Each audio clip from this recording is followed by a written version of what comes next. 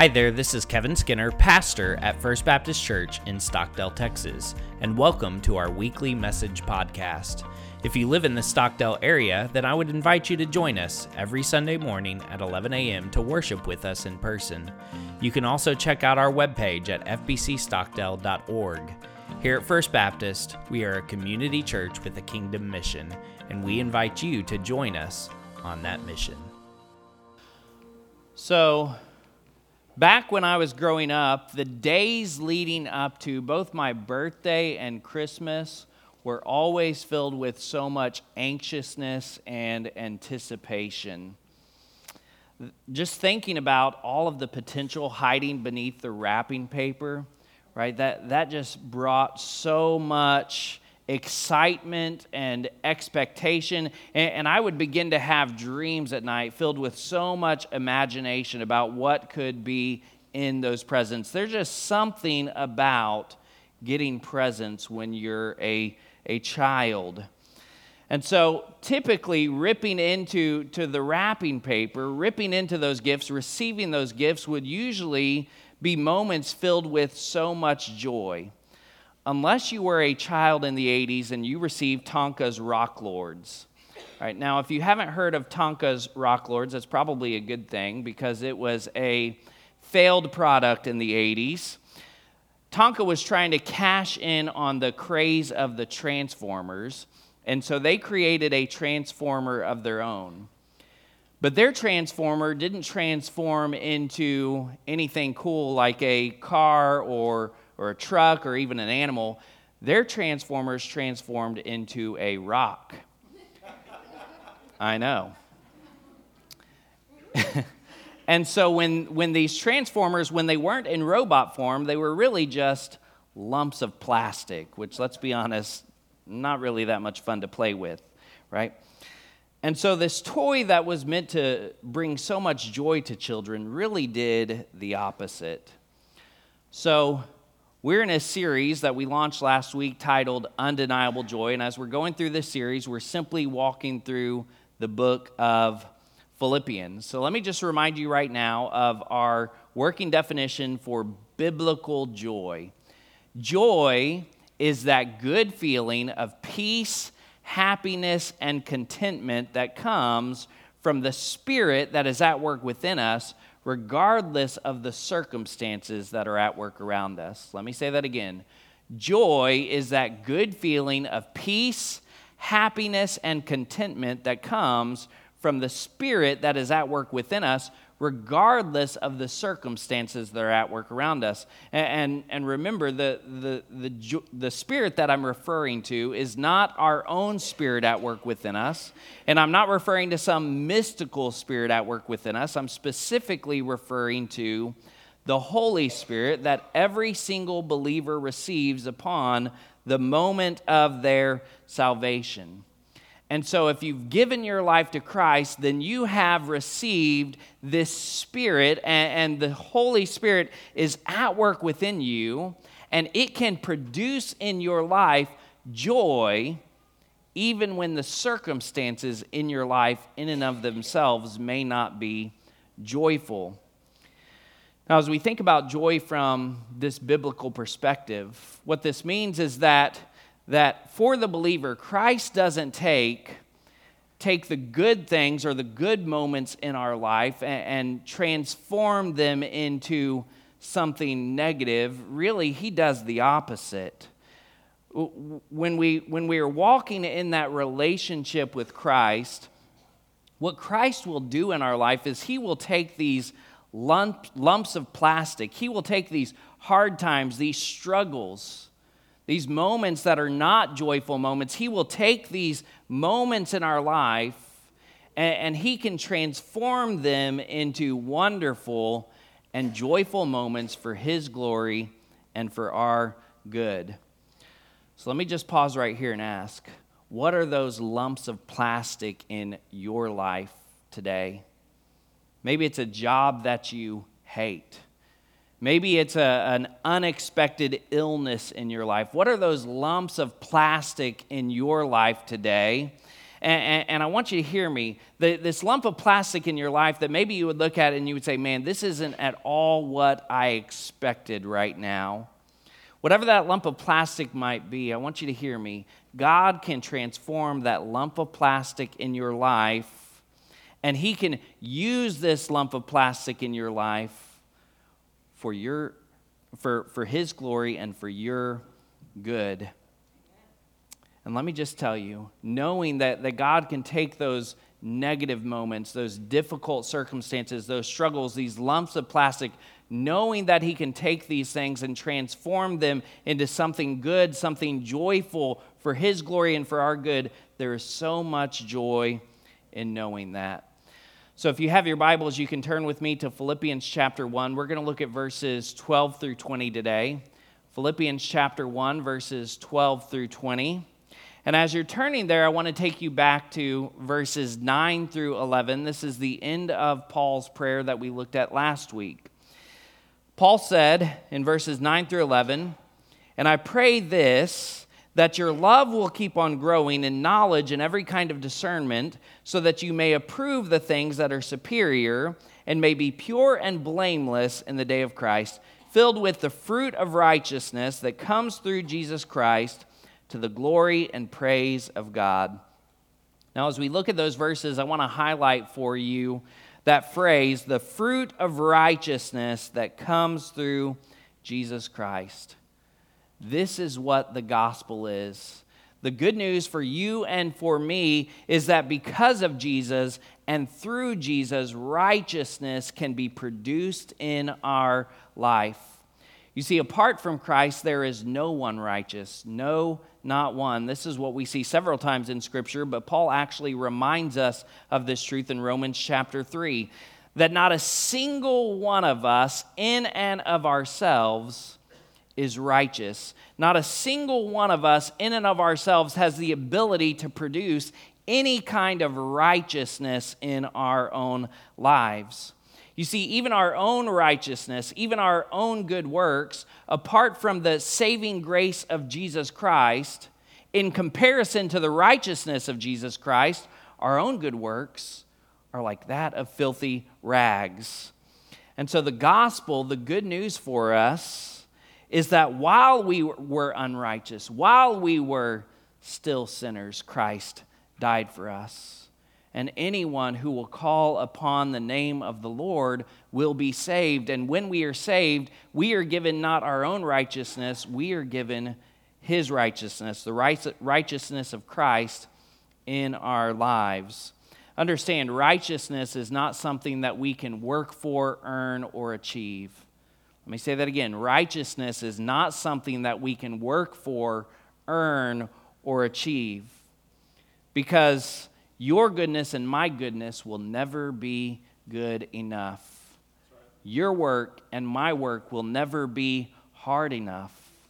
But Jesus was good enough.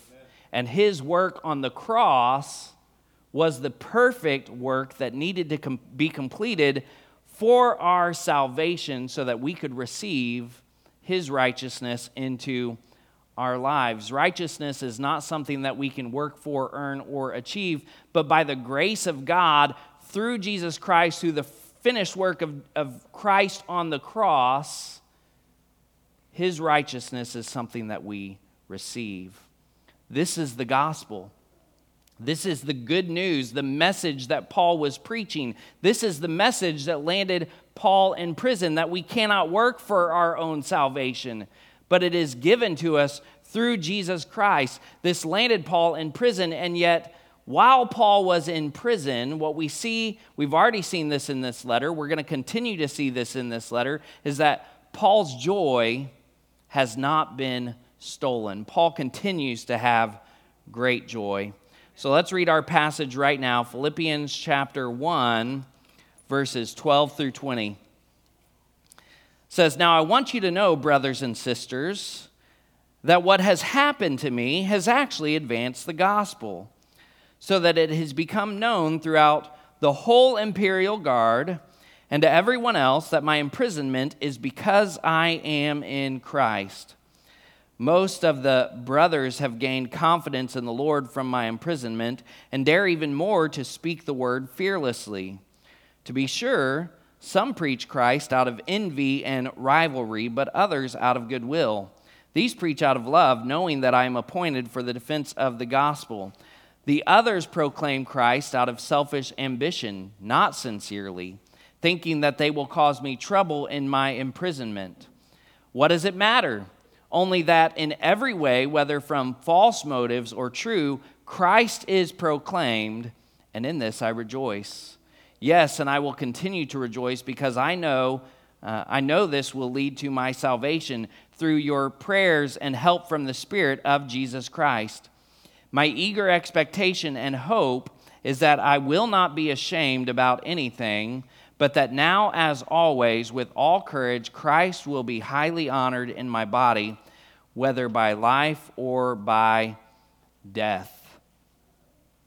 Now, as we look at this passage today, I want to begin by highlighting what Paul says there in verse 13. Paul says, my imprisonment is because I am in Christ. And I want to begin by highlighting Paul's words there, because I think that many times, especially in our American culture, we have this idea that because we are in Christ, because we have given our lives to Christ, that nothing bad should ever happen to us again. We have this incorrect idea that because we've given our lives to Christ, that maybe the struggles in our life, the troubles in our life, the trials in our life, that maybe they should all disappear. That following Christ somehow is going to make our lives in this world, on this earth, perfect. But I want you to understand that that is not the gospel. In fact, if you have believed that because you've given your life to Christ, that you're no longer going to have any struggle, that you're no longer going to have any trouble or trial or tribulation in this world, then you have believed a false gospel.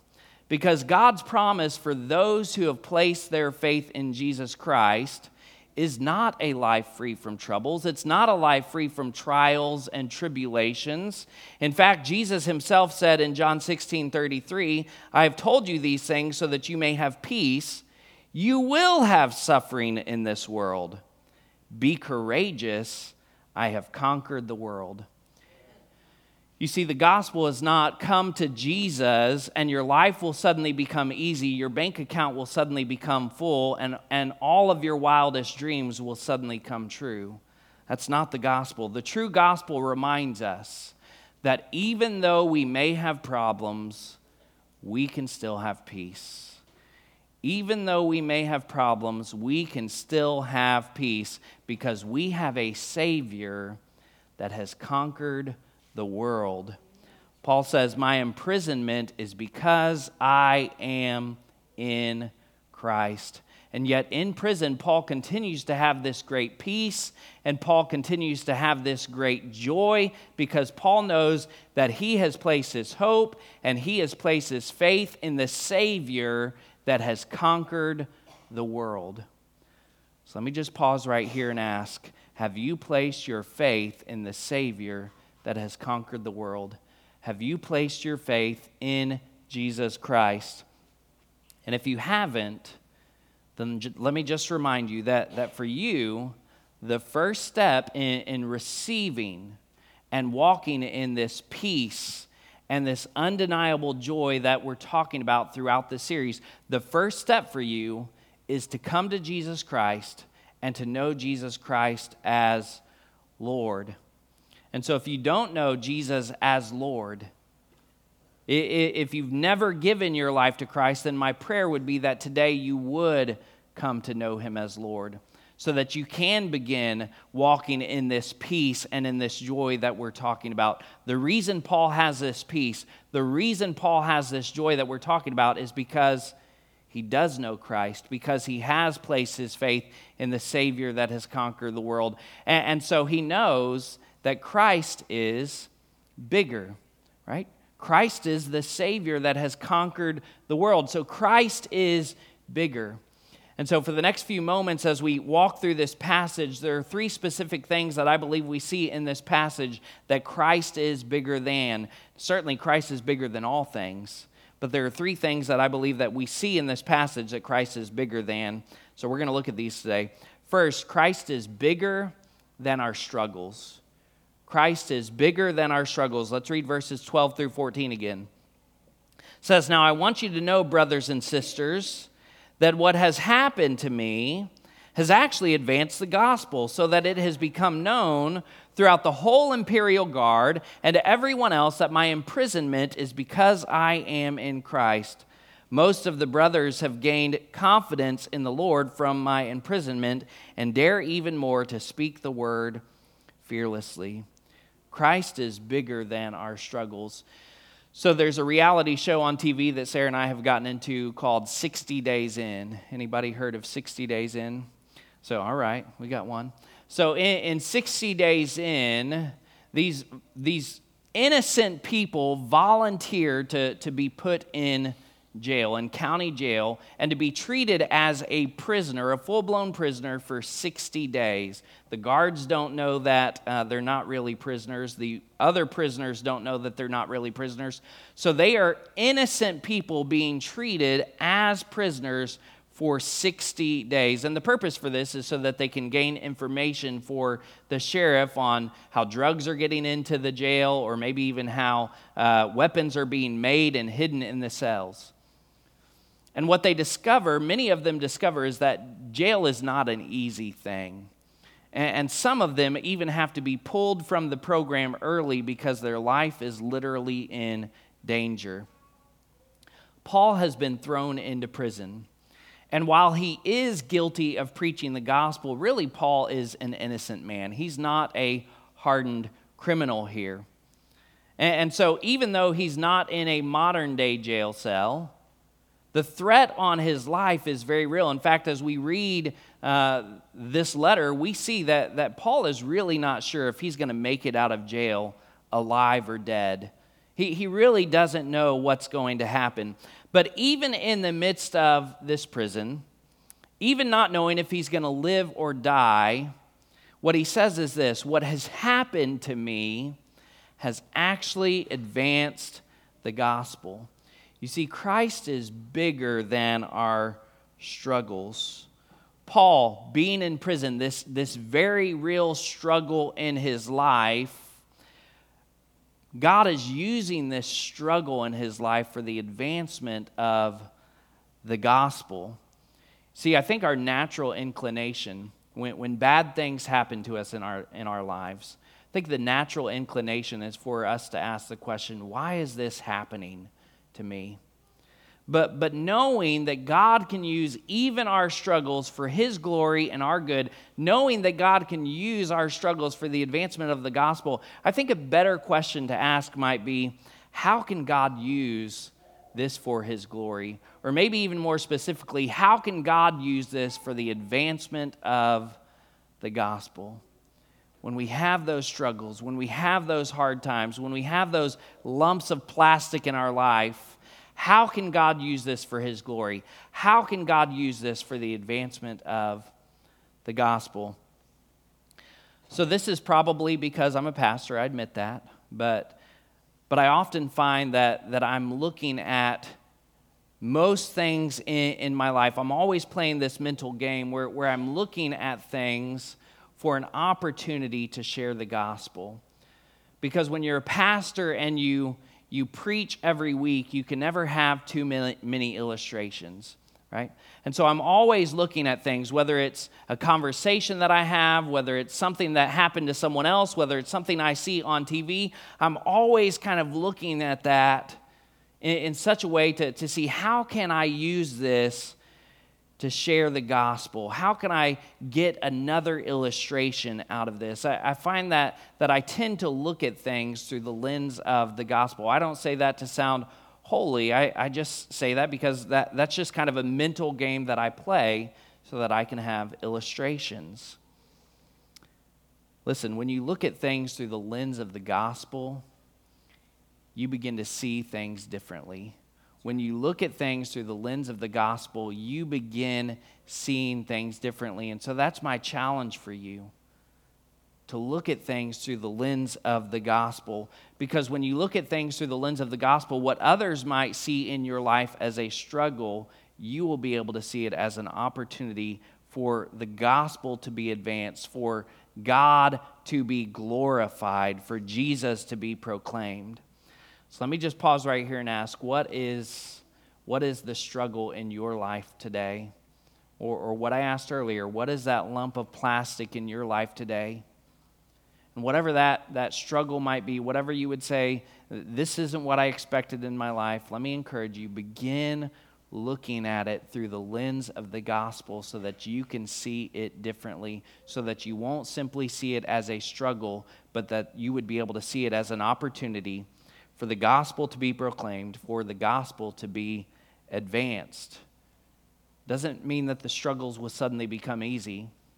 Prison didn't suddenly become easy for Paul, but Paul still had joy knowing that what has happened to him has actually advanced the gospel. So Christ is bigger than our struggles. Second, Christ is bigger than people's agendas. Let's read verse 15 through 18 again.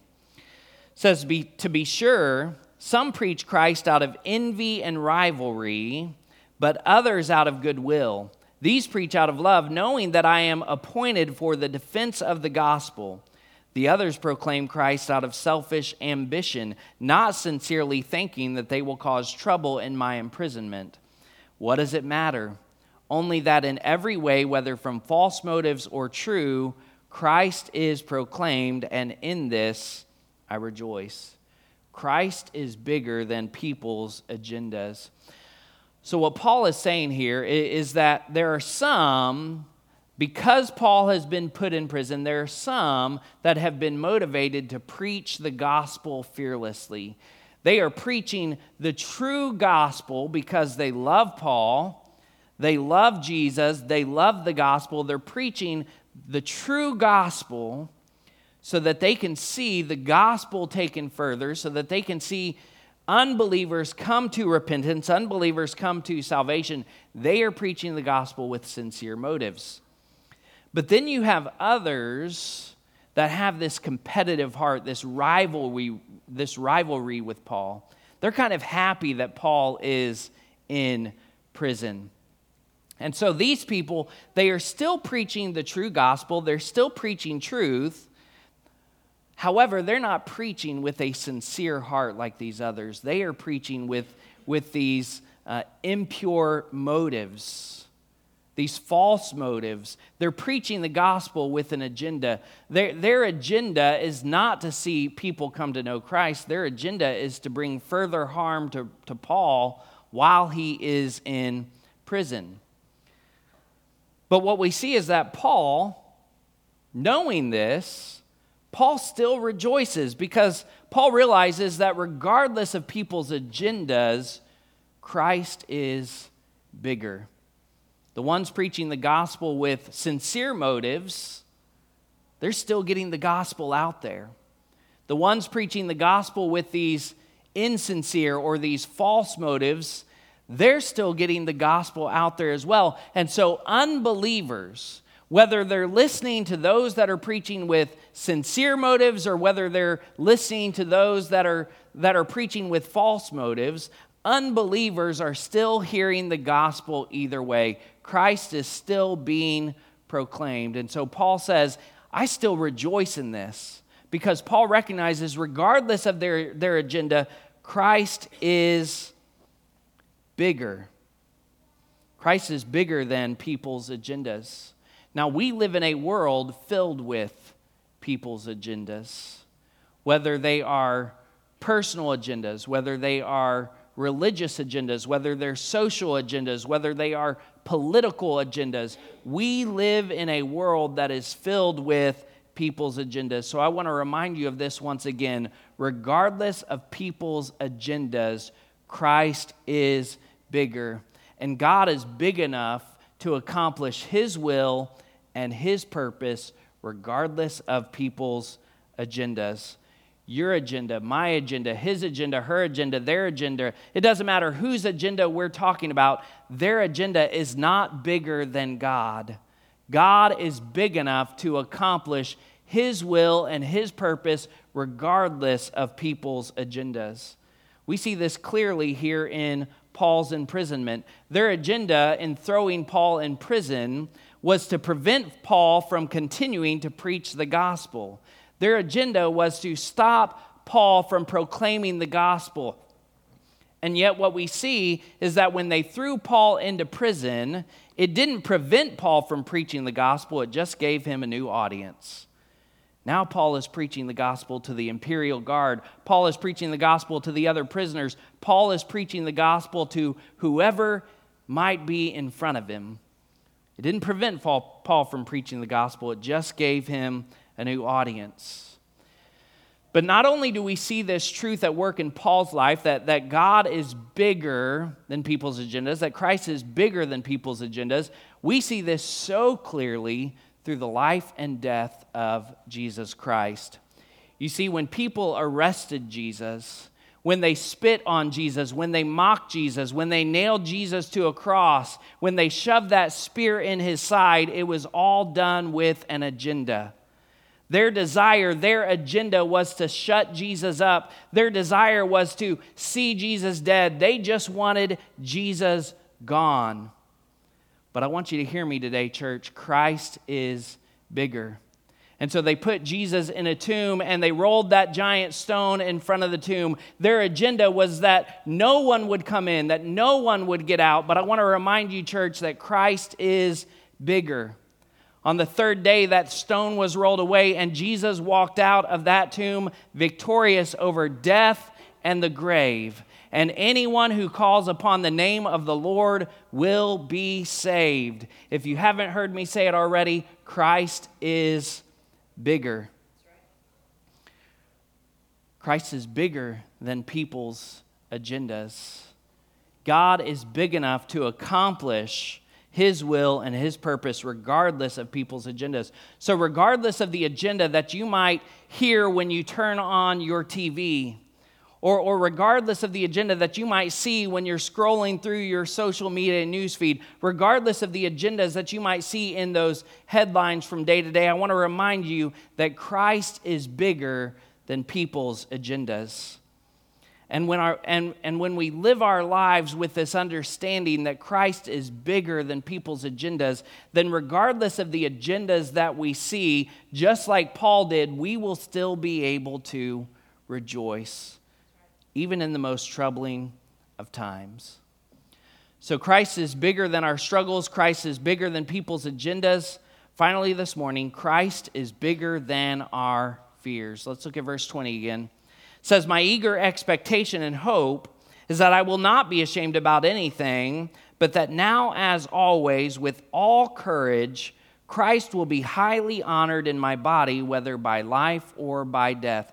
Christ is bigger than our fears. So I want to introduce you to a word this morning. The word is nomophobia. Some of you may have nomophobia, because nomophobia is the fear of being without your mobile phone.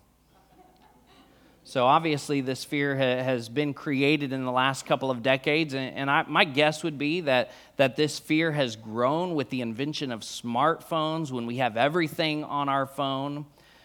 So nomophobia is a more recent fear. But let me just tell you about a fear that's been around for many decades.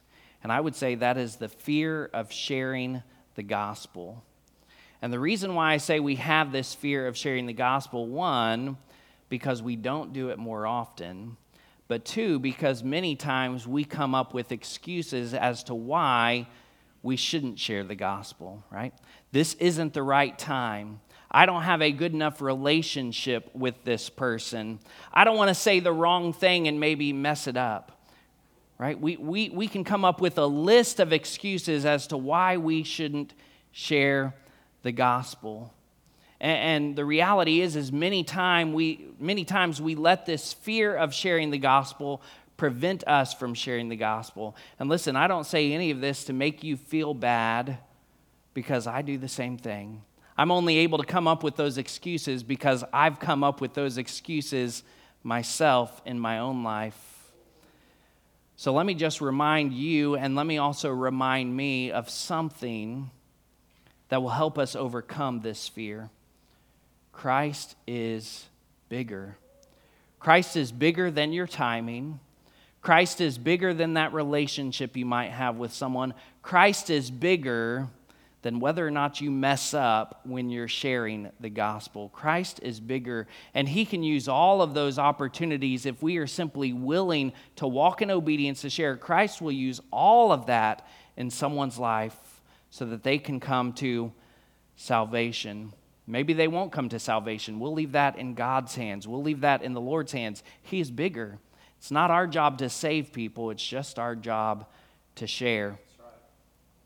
So a few years back, I was leading, when I was leading the young adult ministry at First Baptist Watauga, I took our young adults ice skating.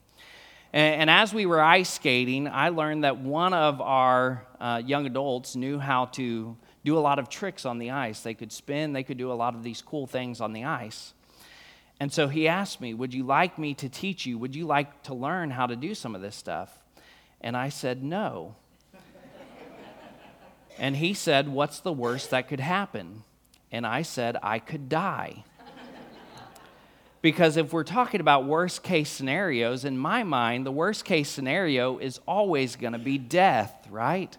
There's nothing worse than death, right? So worst case scenario, I could die. Paul knows that the worst case scenario for him is death. But he doesn't let death even prevent him from sharing the gospel. Even though he's in prison for sharing the gospel, he continues to share the gospel because he knows that Christ is bigger than his worst case scenarios. Christ is bigger than his fears. So let me just pause right here and ask, what is your fear? When it comes to sharing the gospel, what is your fear? What's that worst case scenario? And let me just remind you once again that Christ is bigger. He's bigger than your fears. He's bigger than your worst case scenario. And when we recognize that Christ is bigger than our struggles, when we recognize that Christ is bigger than people's agendas, when we recognize that Christ is bigger than our fears, we will be able to walk in and experience this undeniable joy as we recognize that God can use all things for the advancement of the gospel. And let me just tell you, there is great joy in knowing that. But as we get ready to close today, let me just tack this one on as well. Christ is bigger than your sin. Christ is bigger than your sin. While works cannot produce salvation in your life, you cannot produce this fruit of righteousness in your life on your own. Christ is bigger than your sin. And if you will simply come to him with your sin, he will be faithful to forgive you and wash you and redeem you and make you new. There's nothing in your life that you would say, I've done this, that Christ cannot forgive, that Christ cannot redeem. Christ is bigger than your sin. And so if you're here today and you would say you're still in your sin because you've never allowed Jesus to be the Lord of your life, then I want to give you the opportunity to respond this morning. In just a moment, we're going to sing another song. And as we sing this song, this is going to be your opportunity to respond. And if you're here and you would say, that's me, I'm still in my sin. I've never allowed Jesus to be the Lord of my life. But today I recognize that Jesus was crucified on that cross, and he did walk out of that tomb victoriously 3 days later. And today I'm ready to put my faith, my hope, and my trust not in my own works, but in Jesus Christ, the Savior who conquered the world. If that's you, then as we sing this song, I would invite you to respond. I'm going to be standing right down front. Would you step out of your seat? Would you join me down here? Today we can talk, we can pray. Today can be the day of your salvation. Today can be that starting point for this joy and peace that we're talking about. If that's you, would you respond today? Now maybe you're here and you would say, I've given my life to Christ, but I've never taken that next step of baptism like Lee did today. Listen, we don't believe that baptism saves us. but we do believe that God calls every single one of us to baptism after we place our faith in Him. And so if you'd like to take that step to publicly profess Christ through baptism, then I'd love to talk with you. You can come down front, we can talk, we can pray, we can make that commitment together today. We already have several more on the list to get baptized. I would love to add you to the list as well. Now maybe you're here and you would say, I've given my life to Christ, I've been baptized by immersion already, and I've been visiting First Baptist Church Stockdale. I know that God's calling me to make this my church home, to come and join this church body on mission here in this community and around the world. If God's calling you to connect with First Baptist Church Stockdale through membership, then I would invite you to respond as well. Whatever it is that God's calling you to do in these final moments, would you respond obediently? Stand with me right now and let's go to the Lord in prayer together. Thanks for listening to our weekly message podcast. At the end of every service, I offer an invitation to respond, and I'd like to invite you to respond today. If you'd like to make Jesus Christ your Lord, or if you'd like information about membership here at First Baptist Stockdale, then head on over to fbcstockdale.org/respond. Your response will come directly to me, and I'll follow up with you this week. God bless you, and have a great week.